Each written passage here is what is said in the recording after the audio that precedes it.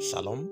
Welcome to the Cloud with Apostle Michael A. Ohene, the presbyter of Malik Fortress, a religious organization.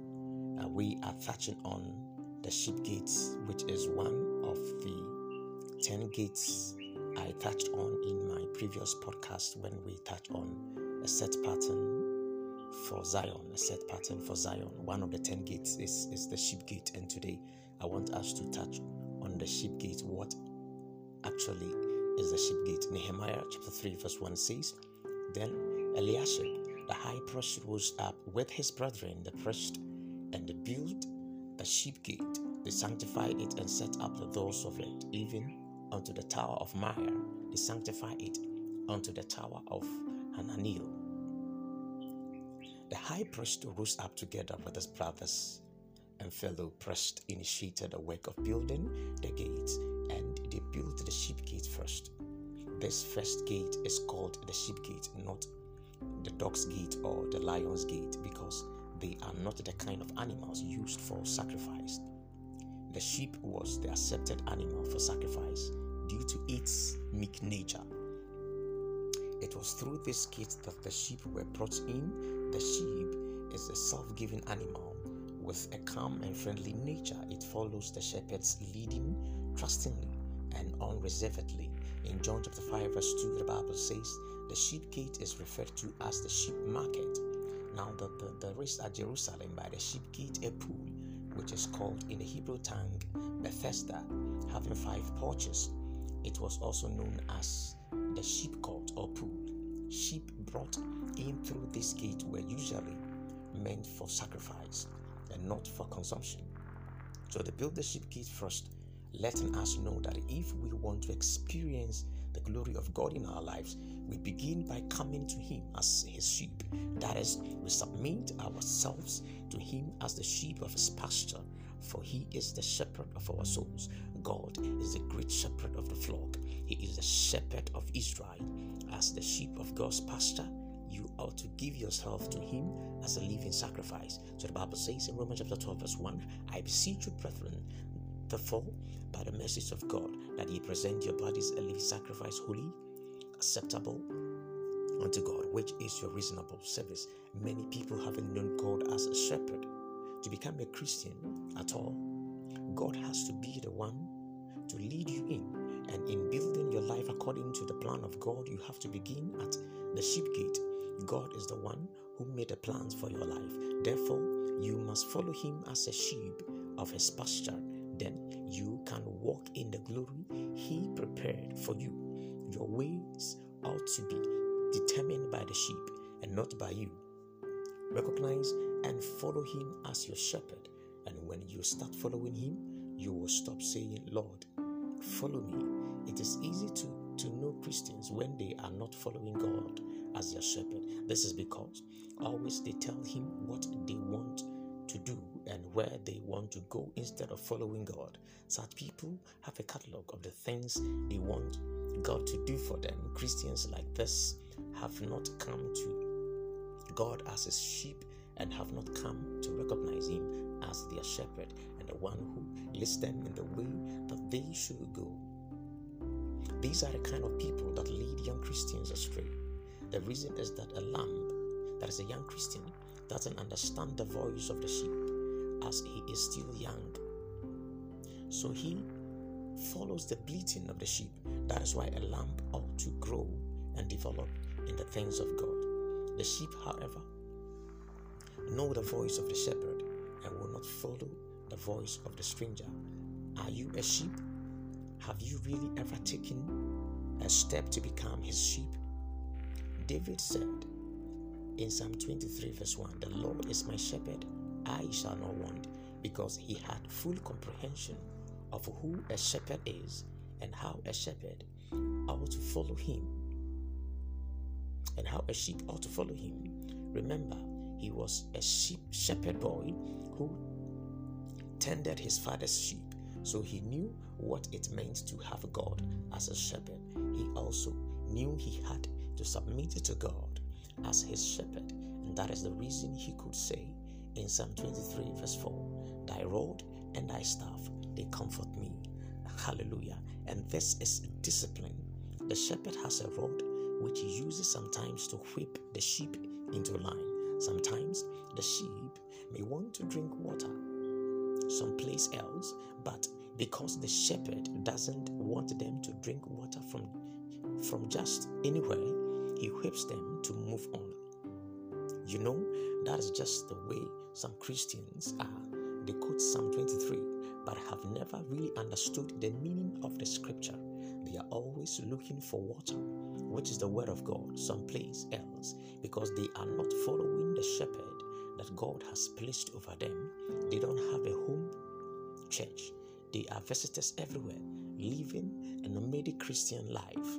Some Christians just get up after they have been in the church for over a year or even more and say, I don't want to go to that church anymore.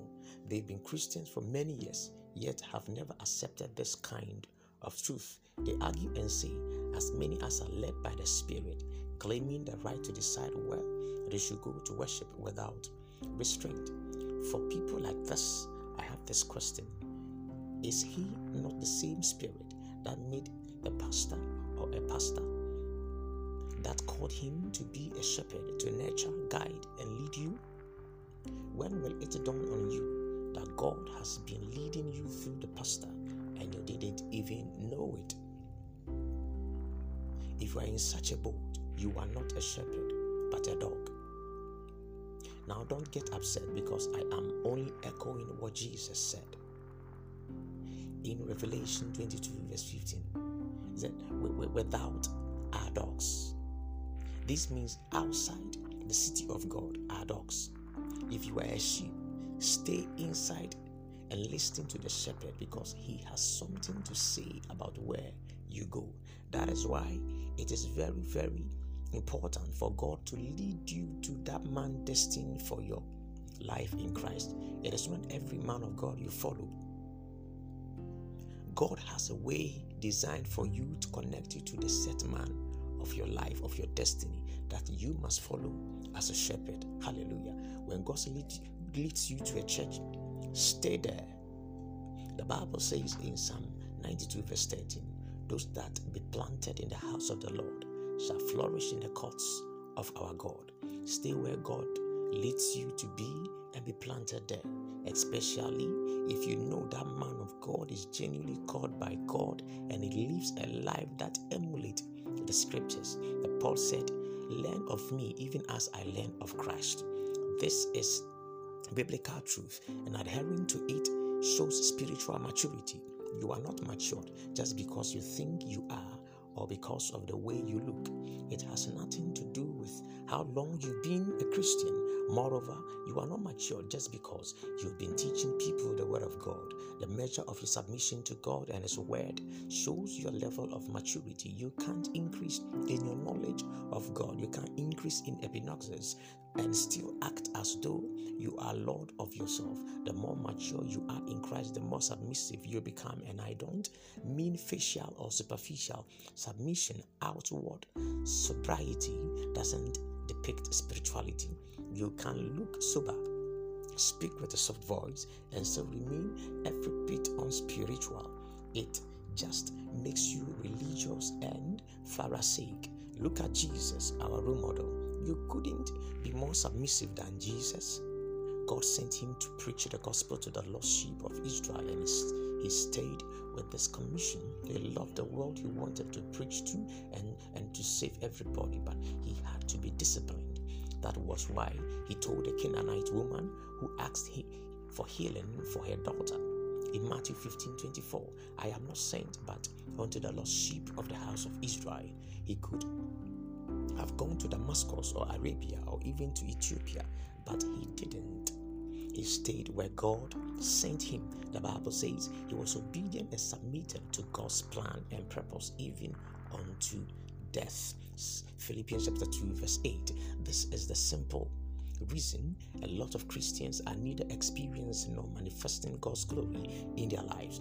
You can't be your own shepherd or boss and expect him to bless whatever it is you are doing. Don't ask God to bless your plans and follow you wherever you want to go, it is supposed to be the other way around. This is exactly what you learn at the sheep gate. Lord, help me. I'm going to such and such a place. Take me there. Glorify yourself and glorify your name as I go. If you follow God, you wouldn't need this kind of prayer. You only need this kind of prayer if you are going where He didn't send you. Because if God sends you, He will be with you to fix everything for you. Are you in the job or business God called you into, or are you just doing your own thing? If that is the case, then you need such prayers. But if you want to see and experience the glory of God in your life, the first step is to recognize that you are the sheep of His pasture. Recognize Him as your shepherd and let Him lead you. Don't lean on your own understanding, for there is a way that seems right unto a man, which only leads to destruction. He is the only one who knows the way you should go. God is the only one who knows the way you should go, my beloved. When you recognize Him as your shepherd, He will show you where to go. Nehemiah 3:1. Then Eliashib, the high priest, rose up with his brethren and the priest, and they built the sheep gate. There are times in our lives when we need to pause and briefly appraise ourselves to find out if we are actually following God's plan and purpose for our lives. Tremendous glory follows when you are at the right place at the right time. To be His sheep, you must continually be in God's goal. It will show in your prayers and actions. When you submit yourself to the shepherd, then you are at the sheep gate. This was the starting point for the building of Jerusalem. And in your life, it will mean the beginning of glory. You cannot skip the sheep gate experience. Some Christians want to have the end result without following the necessary steps. It is like trying to build the roof of a house before the foundation. I want you to notice also that it was the priest who built the sheep gate. The priest had to prepare the gates of sacrifice. This symbolizes preparation for worship in our lives. We must remember that we have been called to offer God sacrifices, which are the lifting up of our hands in worship, admiration, and love, the fruit of our lips, our prayers, and good works. As a priest, we must prepare for the holy sacrifice and build a sheep gate of submission and worship. You must begin building your life by building the sheep gate, the first gate in Zion. You should willingly submit to the Lord as your shepherd, and the glory of God will begin to show in your life. Thanks for listening to this podcast. Walk in this consciousness. Shalom.